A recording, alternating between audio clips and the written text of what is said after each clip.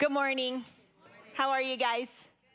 Good. I am Amy Acaturo. I am the family pastor here at Living Word. I was sweating it a little bit because the last service, the computer went from here all the way to the ground. So I'm like, come on, turn on. It turned on, guys. We're going to be great. It's going to be great. So I am super excited, you guys, this morning. I get to introduce our next series. We are calling it Family Values. Family Values. So this is going to be so great. I'm not sure what the word family brings up for you. But one thing is for sure. We are all impacted by family. Every one of us has been impacted by family. And family looks a lot of different ways. Amen? Family looks a lot of different ways. So whether you are in the season of raising kids or not, I'm about to make a big statement. Are you ready? Are you guys buckled up? Okay, God designed each of us to be a part of a family. And the family, like the church, exists to display the heart of God to every generation. That's a big statement. It's a big statement because being a part of a family can be one of the hardest things to do. Being a part of a faith community can be one of the hardest things to do. I don't know if you guys have noticed, but the family can have broken people. You guys notice that? And I don't know if you have noticed, but the church can have broken people. And yet, united. God designed us. United. They are the two most powerful influences on the planet to display the heart of God to every generation. Why? Because we find in family and church that God can show a broken world his power to restore and redeem through what we are calling family values. Are you guys ready for this?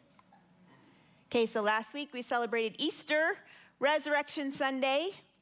We saw Jesus challenge an entire generation to return to a version of faith and community that humanity was designed to experience. They weren't living that out, and he challenged them to a different version. He disrupted a hurting and skeptical world with hope. This is what the family and church can do together. We can challenge an entire generation to return to a version of faith and community that we are designed to experience. Amen? So for the next few weeks, we are going to get into it. We're going to look at some family values that create a framework to guide us as we answer the call to pass on our faith to the next generation. We're going to be challenged to take some steps. Maybe change our minds about some things. Override our fear and embrace hope with both arms, like all the way. Completely embrace it. So will you guys pray with me as we get started? God, we acknowledge your presence here with us this morning. Thank you for who you are. Thank you, Lord, for all that you have done for us. We also acknowledge that you can open our hearts and our minds to hear from you. And we would ask, would you do that for us right now in these moments?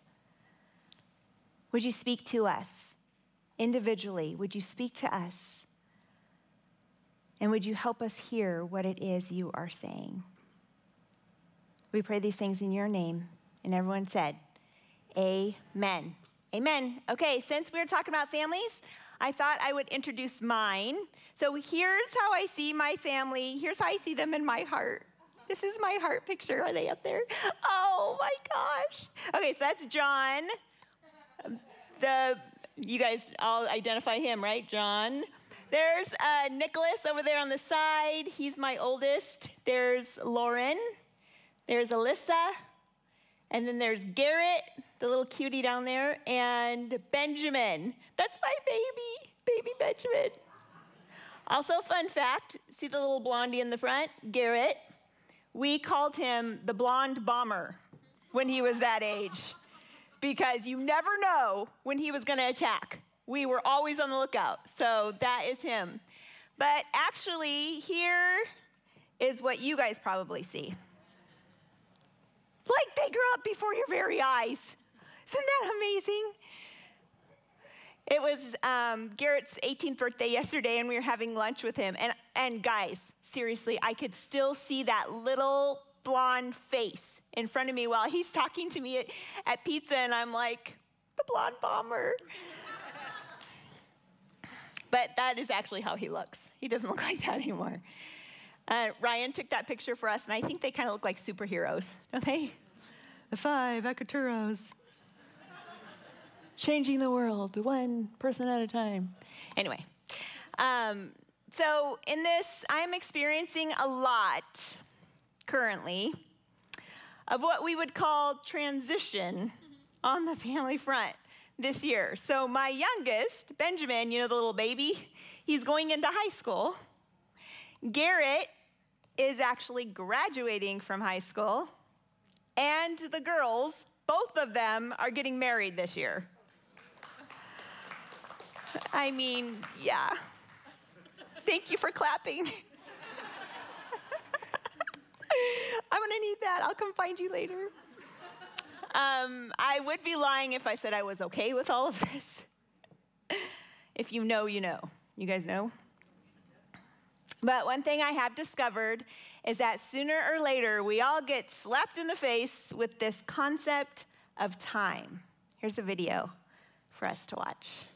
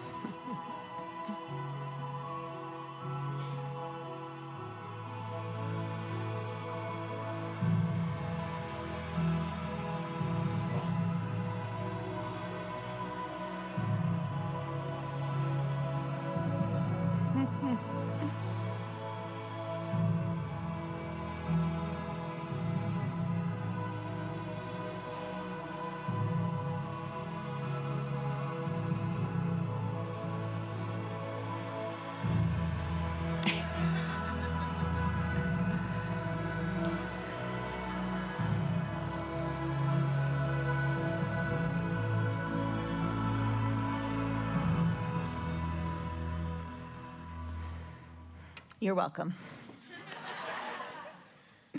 It's just a phase, so don't miss it. The first family value we are going to talk about this morning is time. Time was created by God, so it obviously has a purpose. It's no accident that the earth spins on its equator at approximately 1,000 miles per hour as it moves through space at a speed of 67,000 miles per hour.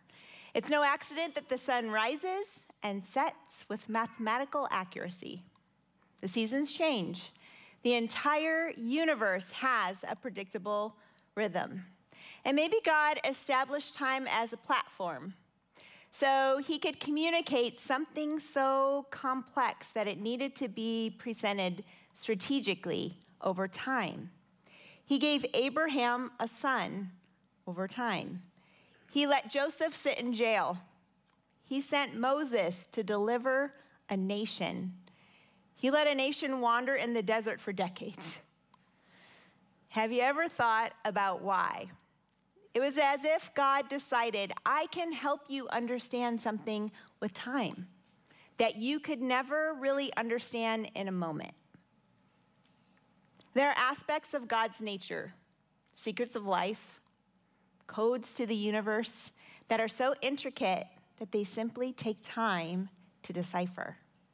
If a heavenly Father uses time to clarify and solidify certain values in our heart over time, then over time may be the best way to cultivate what matters in the hearts of our own kids as well. Time. Okay, I have a visual for you. You guys can try this at home. Normally I do things you shouldn't try at home. But this one's pretty safe to try at home. Okay, so I have this jar. Can you guys guess how many are in here? Higher than 783? Okay, you guys are so close. 936. Nice work. Okay, so this can be marbles, but I chose gumballs because they're way cheaper and they're pretty cute. 936 represents each week in your child's life from the time that they are born to the time they graduate.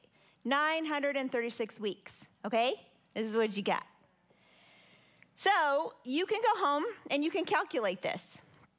And you can figure out how much time you have, and then you can get out a jar and you can get gumballs or Skittles or whatever you have at home and create your own. So this one is Benjamin. Just about, like freshman in high school, 208 weeks left. This one, Garrett. Can you see that one? 7 weeks. 7 weeks left before graduation. So, the practice of losing marbles has a strange effect on most people. It illustrates the collective value of time. It kind of makes it tangible. We can see it, we can hold it. It helps us see what I would say is time over a period of time. So when I see this, and after I get over my cry session, because I can't believe it's all that, helps me to readjust my priorities. It helps me to finish strong. It makes each week matter a little bit more. Because when you see how much time you have left, you tend to get pretty serious about the time you have now. Now, this is not just for kids. We all can take a moment and think about the time we have right now. It is a gift. Every day, every hour is a gift. This isn't really an original idea. Actually, Moses suggested something similar in one of the Psalms when he said, "Teach us to number our days, that we may gain a heart of wisdom." When I number my days or weeks, it helps me to be more wise about how I use those days and weeks. Okay, so automatically some of you are thinking, all right, I got to get in there and make every second count. I have to turn every minute into a teaching opportunity. I'm already behind. I need to get a journal and keep a daily record. I need a sticker chart. Who's got a sticker chart? Don't do that. Unless you want to make yourself crazy. Then maybe the people around you might be a little crazy. Here's a better idea. What if we just decide to take 1 week at a time? What if we could somehow learn to pace ourselves better as a parent, as a friend, as a leader. The power of this illustration is that it reminds us of two things that are both true at the same time. One, every week matters. Two, you don't have to get it all done in a week. All weeks are not created equal, amen? For instance, John shared about his week. Also me, I woke up on Tuesday morning with swollen lips. What in the world? That has never happened to me before. Yes, for sure. And continued to swell and go down and swell and go down all week long. All weeks are not created equal. Some weeks will work better than others, but don't panic because Rome wasn't built in a day or even a week. That's why I think losing your marbles can actually keep you from losing your marbles. It's not just time that matters, it's time over time. Because time over time is what enables us to make history together. If you guys have your Bibles, do you want to go ahead and turn to Deuteronomy 6? We're going to start in verse 4. Deuteronomy 6, verse 4. In Deuteronomy 6, we find Moses in the middle of a speech to the Israelites. He's trying to prepare them as they are about to transition into the promised land. And they're going without him. He's not going with them, so he's trying to prepare this people that he has been leading to move into this space that they have never been before, into an experience that they've never experienced before. Remember, this is a collective group that came from slavery into the desert, into the wilderness. And now they were going into the land of milk and honey. They were going into a place where they would experience things that they had never experienced before. Talk about time. He spent a lot of time leading these people. And God gave them 40 years to wander in the desert to cultivate trust and faithfulness in his relationship with them. Moses stands before the nation and instructs them to hear what God has for them. But more than that, to remember. Moses might be thinking, will this stiff-necked people still remember God? As they move into this new way of life, will eternal truths be diluted? As they come face to face in with these other cultures and people groups, will the things they know to be true be diluted? Will they let go of them? Will they forget them? Will the faith of a generation die? That is what is at stake. Sounds like Moses is in the head of every parent with a teenager. You watch them go and you're like, okay, are those eternal truths going to be diluted? What's going to happen to their faith? Listen, O Israel. The Lord is our God, the Lord alone. And you must love the Lord your God with all your heart, all your soul, and all your strength. And you must commit yourselves wholeheartedly to these commands that I am giving you today. Repeat them again and again to your children. Talk about them when you're at home, and when you're on the road, and when you're going to bed, and when you're getting up. Tie them to your hands and wear them on your forehead as reminders. Write them on the doorposts of your house and on your gates. Basically, he is saying, don't forget. Because as humans, we have a tendency to forget. Don't forget the Lord is our God, and it's the Lord alone. Generations were represented in this crowd. They had experienced God's faithfulness and goodness together in a miraculous way. God had been visible and tangible while they were in the wilderness. In order to transfer faith to the next generation, Parents would need to tell their children of God's greatness every day. And not just parents. He was talking to generations. So the grandparents, the aunts, the uncles, the cousins, as they were walking, as they were going to bed, as they were going about their daily things, they were all telling the children, remember who God is? Remember what he did for us? Remember that story? They were all sharing about what God did, because that is what it was going to take.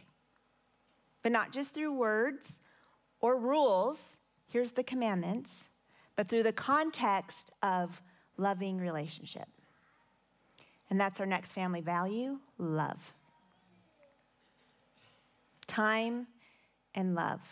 The most important way you fight for the heart of those you love is to build a relationship that is trustworthy. It's not nearly as important if you think you can trust your kids as it is that you can be trusted.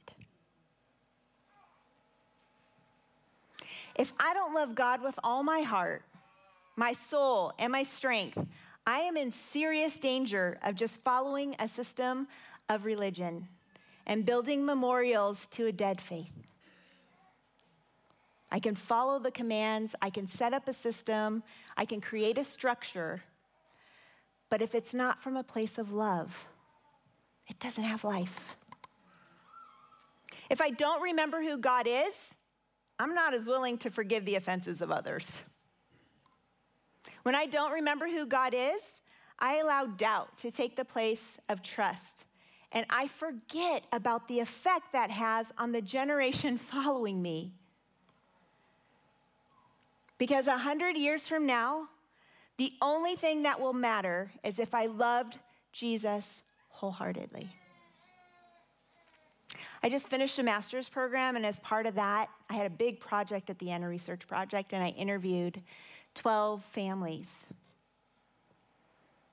And one of my questions on there, I was talking about faith development in families. One of my questions on there was, how significant is faith development to you? And every family said, it is the most significant thing. The most significant thing I could give my kids is faith in God. The most.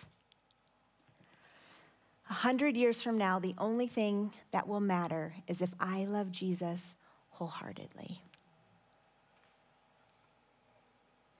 When I look at those kids in that picture, my own kids, the only thing that is going to matter to me is if they love Jesus with their whole heart.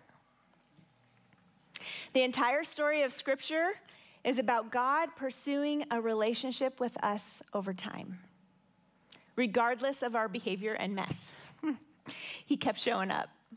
Finally, he sent his son to walk with us, to be physically present so we could touch and know him. And we prove love in the same way.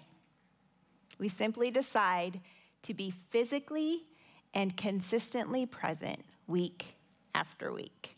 We show up. Jesus was asked by some religious leaders, of all the commandments, which is the most important? Jesus replied in Mark 12:29, the most important commandment is this: listen, O Israel, the Lord our God is the one and only God.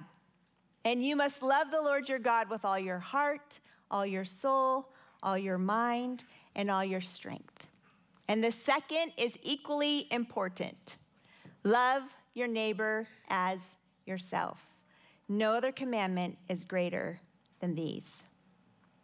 Because love over time does something amazing. Love over time is the best way to give our kids worth. How do we know that? We know that because we have been loved over time. Before we were born, we were loved. Growing up in our families, whatever that looked like, we were loved. Going through the wilderness, we were loved. navigating church and life and friendships and work. We were loved. When our heart was broken, we were loved. We have been loved over time, and it has given us great worth. God has loved each one of us, whether we knew it or not. God has loved each one of us with an everlasting love. We are his delight. We're his kids.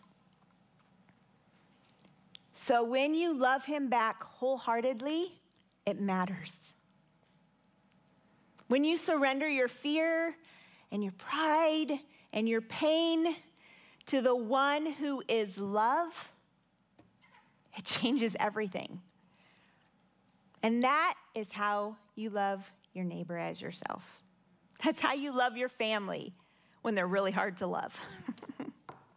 That's how you love your faith community when they're a little weird sometimes. We need to get serious about loving and showing up. So, how do we challenge an entire generation to return to a version of faith and community that we are designed to experience? How do we do that? The family and the church, we need to do it together with time and love. Worship team, will you guys make your way up? So, you might be thinking, that is a pretty broad stroke you used, Pastor Amy. I know, I saw you guys thinking that. And you'd be right. That is a pretty broad stroke. Passing on our faith to the next generation, being an agent of change and healing in our families, joining with our brothers and sisters. I mean, look around. These are your brothers and sisters. In this faith community, to be the hands and feet of Jesus to a world desperate for hope, it would be impossible under normal circumstances. It is impossible under normal circumstances. I mean, look around. Our world has never felt so unstable. The anxiety and fear is at an all-time high. We've experienced a lot of trauma. And we're still working through it. But in the words of Moses, listen, O Israel. Listen. The Lord is our God, the Lord alone. We weren't set free to live under normal circumstances. What Jesus did when he died and conquered sin and death to set us free was not for us to live under normal circumstances. We were set free to walk in the power of his name. In the name of Jesus, the captive is set free. In the name of Jesus, every knee will bow and every tongue will confess that he is Lord. In the name of Jesus, our families will be restored. It's in the name of Jesus that his church will prevail. It is in this name, the name of Jesus, that the next generation will rise up and be the light to this world. Amen? It is only in his name. You're right. Under normal circumstances, this is impossible. Except for we don't have normal circumstances. We have been set free. We have been given a power through the power of Jesus, through the power of the Holy Spirit, to make a difference, to bring healing in places that are broken, to love in a way that doesn't make sense, to show up in people's lives when we're not really sure we can. Really, God? Yes. But you guys, we're not going to be able to do this alone. Drive by the middle school. Drive by the high school. See those kids walking into their schools. They desperately need families and church to join together to show them the love of Jesus. Parents are not going to do this on their own. Church, you are needed wherever you're at. Maybe you're a grandparent. Maybe you're a young adult. Maybe you're a teenager. We need all of us to join together. That is our call. That is our charge. If we don't pass on our faith to the next generation, how will they know? How will they know?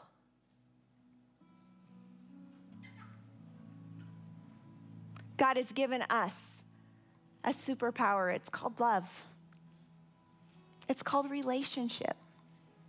It's called showing up again and again and again, time over time.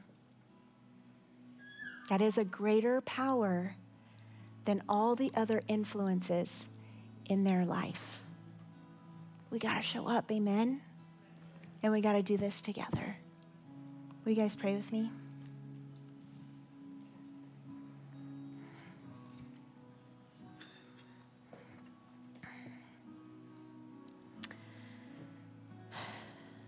God, I know that nothing is impossible with you. And I also know, as a human, I am limited. And so you sent your Spirit to bridge that gap. And as I surrender to you and choose to follow you with all that I am, when I love you wholeheartedly, your Spirit gives me the power to do what it is that you have enabled me to do, to love, to show up, to step into broken places with your healing, to be the light in places that are really dark. Father, I just pray for the person in this room who is feeling exhausted and empty. I pray, Lord, that you would fill them with your Spirit. Would you remind them that they have been loved their whole life, that they are of great worth because of you, because you have loved them before they were even born. Help them to remember. God, I pray for the person in this room that feels your stirring and knows they need to step out. Father, fill them with courage. Fill them with courage to take that next step. Lord, I pray for the person in this room whose heart is broken because of the close relationships in their life. There's pain. Father, will you bring healing to those places? Will you surround them with love? Will you comfort them in a way that only you can? Lord, I pray for the person in this room that is feeling weight or regret over time that has passed by. Lord, remind them that you restore, you redeem. It's never too late to recover because of who you are. It's not too late. It's not too late. And so I pray for that person that they would choose today to turn around and go the other way. That they would have the courage to believe it's not too late. And Lord, will you bind us together? Will you unite our hearts? Because God, you know, as a mom, I need my church family. I need them to love my kids. I need them to encourage me when I feel tired and when I'm not sure I have enough. I need them. Father, will you unite us? Help us to show up for each other. Because a generation depends upon it. We pray these things in your name. Amen.